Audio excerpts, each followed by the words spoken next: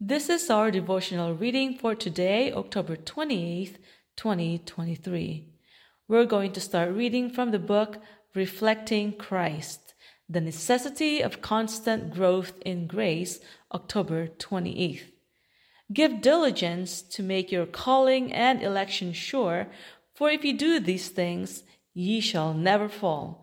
2 Peter 1 verse 10.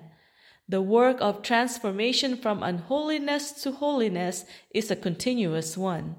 Day by day, God labors for man's sanctification, and man is to cooperate with him, putting forth persevering efforts in the cultivation of right habits. He is to add grace to grace, and as he thus works on the plan of addition, God works for him on the plan of multiplication. Our Savior is always ready to hear and answer the prayer of the contrite heart, and grace and peace are multiplied to his faithful ones. Gladly, he grants them the blessings they need in their struggle against the evils that beset them. There are those who attempt to ascend the ladder of Christian progress, but as they advance, they begin to put their trust in the power of man and soon lose sight of Jesus, the author and finisher of their faith. The result is failure, the loss of all that has been gained. Sad indeed is the condition of those who, becoming weary of the way, allowed the enemy of souls to rob them of the Christian graces that have been developing in their hearts and lives. He that lacketh these things, declares the apostle, is blind and cannot see afar off, and hath forgotten that he was purged from his old sins. The apostle Peter had had a long experience in the things of God. His faith in God's power to save had strengthened with the years until he had proved beyond question that there is no possibility of failure before the one who, advancing by faith, ascends round by round, ever upward and onward to the topmost round of the ladder that reaches even to the portals of heaven. For many years, Peter had been urging upon the believers the necessity of a constant growth in grace and in a knowledge of the truth. And now, knowing that soon he would be called to suffer martyrdom for his faith, he once more drew attention to the precious privileges within the reach of every believer. In the full assurance of his faith, the aged disciple exhorted his brethren to steadfastness of purpose in the Christian life. Give diligence, he pleaded, to make your calling and election sure. For if ye do these things, ye shall never fall, for so an entrance shall be ministered unto you abundantly into the everlasting kingdom of our Lord and Savior, Jesus Christ. Precious assurance! Glorious is the hope before the believer as he advances by faith toward the heights of Christian perfection. Taken from the Acts of the Apostles, paragraphs 532 and 533. We will also read from the book In Heavenly Places, Living Above the World, October 28th. While we look not at the things which are seen, but at the things which are not seen, for the things which are seen are temporal, but the things which are not seen are eternal. 2 Corinthians 4, verse 18.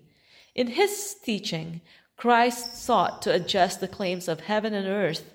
He saw that men are in danger of cherishing an inordinate love for the world. The love of God is supplanted by a love for the world. Nothing but the power of the omnipotent God can dislodge this love. The things which are earthly and temporal lead men away from God, although the advantages to be gained are but an atom in comparison with eternal realities.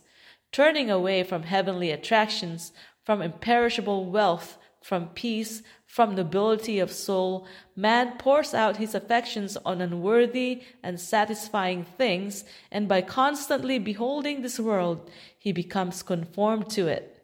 His mind His mind, capable of elevation and privilege to grasp the eternal blessedness of the saints, turns away from an eternity of greatness and allows its powers to be chained like a slave to an atom of a world. It is humiliated and dwarfed by allegiance to worldly things. Jesus came to change this order of things, to correct this widespread evil. He lifts up his voice as the voice of God in warnings, reproofs, and in entreaties.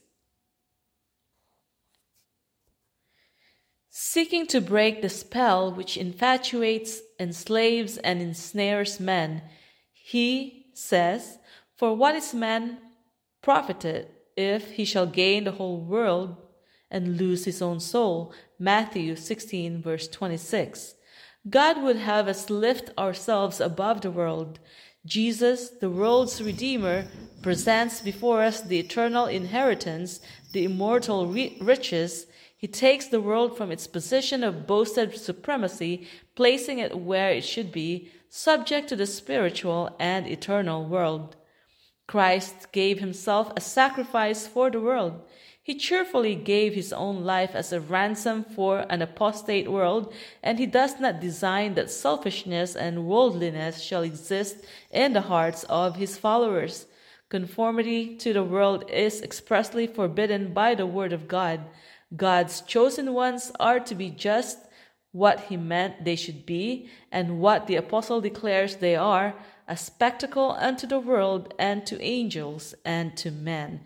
1 Corinthians 4, verse 9. We will also read from the book Lift Him Up, The Church Will Triumph, October 28th. And they sing the song of Moses, the servant of God, and the song of the Lamb, saying, "Great and marvelous are thy works, Lord God Almighty. Just and true are thy ways, thou King of saints." Revelation 15, verse 3. Christ has given to the church a sacred charge. Every member should be a channel through which God can communicate to the world the treasures of his grace, the unsearchable riches of Christ. There is nothing that the Savior desires so much as agents who will represent to the world his spirit and his character. There is nothing that the world needs so much as the manifestation through humanity of the Savior's love. All heaven is waiting for men and women through whom God can reveal the power of Christianity. The church is God's agency for the proclamation of truth, empowered by him to do a special work, and if she is loyal to him, obedient to all his commandments, there will dwell within her the excellency of divine grace.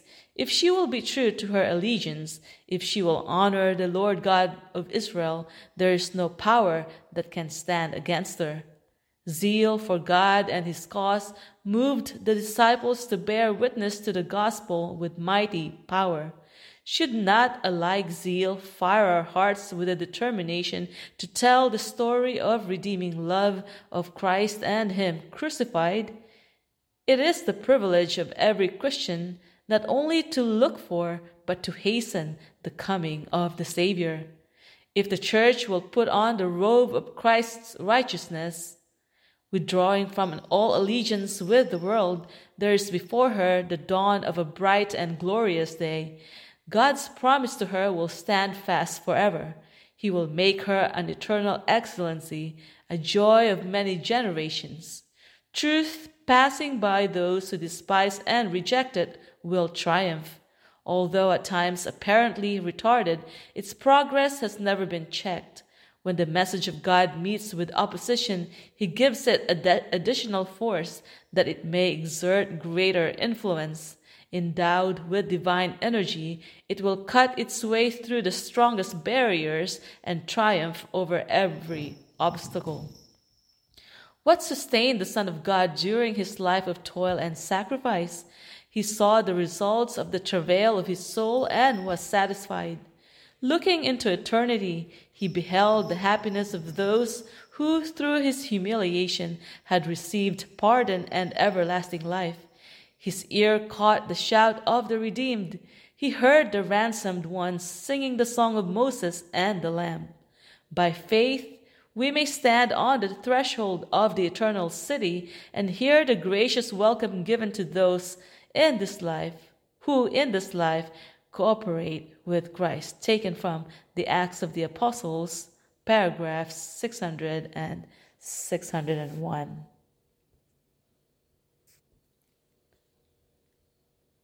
And we will also read from the book Our Father Cares, Drop Self into God's Hands, October 28th. My Father, which gave them me, is greater than all, and no man is able to pluck them out of my Father's hand. John 10, verse 29. We must rise to a higher standard on the subject of faith. We have too little faith. The Word of God is our endorsement. We must take it, simply believing every word. With this assurance, we may claim large things, and according to our faith, it will be unto us. If we humble our hearts before God, if we seek to abide in Christ, we shall have a higher, holier experience. True faith consists in doing just what God has enjoined, not manufacturing things He has not enjoined. Justice, truth, mercy are the fruit of faith. We need to walk in the light of God's law. Then good works will be the fruit of our faith, the proceeds of a heart renewed every day. We must not in any way make self our God. God has given Himself to die for us, that He might purify us from all iniquity. The Lord will carry on this work of perfection for us if we will allow ourselves to be controlled by Him. The work of righteousness cannot be carried forward unless we exercise implicit faith. Move every day under God's mighty working power. The fruit of righteousness is quietness and assurance forever. If we had exercised more faith in God and had trusted less to our own ideas and wisdom, God would have manifested His power in a marked manner on human hearts. By union with Him, by living faith, we are privileged to enjoy the virtue and efficacy of His mediation. Hence, we are crucified with Christ, dead with Christ, risen with Christ, to walk in newness of life with Him. We are not to hold ourselves in our own hands. We are to drop self into the hands of God. Our lack of faith is the reason that we have not seen more of the power of God. We exercise more faith in our own working than in God's working for us. God designs that everything possible shall be done to enable us to stand heart to heart, mind to mind, shoulder to shoulder. This lack of love and confidence in one another weakens our faith in God. We need to pray as we never have prayed before for the baptism of the Holy Spirit, for if there was ever a time when we needed this baptism, it is now. There is nothing the Lord has more frequently told us He would bestow upon us, and nothing by which His name would be more glorified in bestowing than the Holy Spirit. When we partake of this Spirit, men and women will be born again. Souls once lost will be found and brought back. And from the book Our High Calling, Beware of Self-Confidence, October 28th, we will read, Peter said unto Him, Lord, why cannot I follow Thee now? I will lay down my life for Thy sake. Jesus answered him, Wilt thou lay down thy life for my sake? Verily, verily, I say unto thee, the cock shall not crow till thou hast denied me thrice. John 13, verses 37 and 38. Just before Peter's fall, Christ said to him, Simon, behold, Satan hath desired to have you, that he may sift you as wheat. Luke 22, verse 31. How true was the Savior's friendship for Peter! How compassionate His warning! But the warning was resented. In self-sufficiency, Peter declared confidently that he would never do what Christ had warned him against. Lord, he said, I am ready to go with Thee to prison and to death. His self-confidence proved his ruin. He tempted Satan to tempt him, and he fell under the arts of the wily foe. When Christ needed him most, he stood on the side of the enemy and openly denied his Lord. Many today stand where Peter stood when in self-confidence he declared that he would not deny his Lord, and because of their self-sufficiency, they fall an easy prey to Satan's devices. Those who realize their weakness trust in a power higher than self, and while they look to God, Satan has no power against them. But those who trust in self are easily defeated. Let us remember that if we do not heed the cautions that God gives us, a fall is before us. Christ will not save from wounds the one who places himself unbidden on the enemy's ground. He lets the self-sufficient one who acts as if he knew more than his Lord go on in his supposed strength. Then comes suffering and a crippled life, or perhaps defeat and death. In the warfare, the enemy takes advantage of the weakest points in the defense of those he is attacking. Here he makes his fiercest assaults. The Christian should have no weak points in his defense. He should be barricaded by the support that the Scriptures give to the one who is doing God's will. The tempted soul will bear away the victory if he follows the example of him who met the tempter with the word, "It is written." He can stand securely in the protection of a "Thus saith the Lord." And for our last reading, we will read from the book This Day with God, Childlike Faith, October 28th. Except ye be converted and become as little children, ye shall not enter into the kingdom of heaven. Matthew 18, verse 3. Jesus is your best friend. Live by daily faith on the Son of God. Let your course of action be such that God can approve. Then you will be a blessing to others.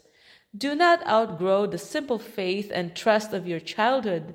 When sick, your first request was, "Father, Mother, pray that the Lord will heal me and forgive my sins."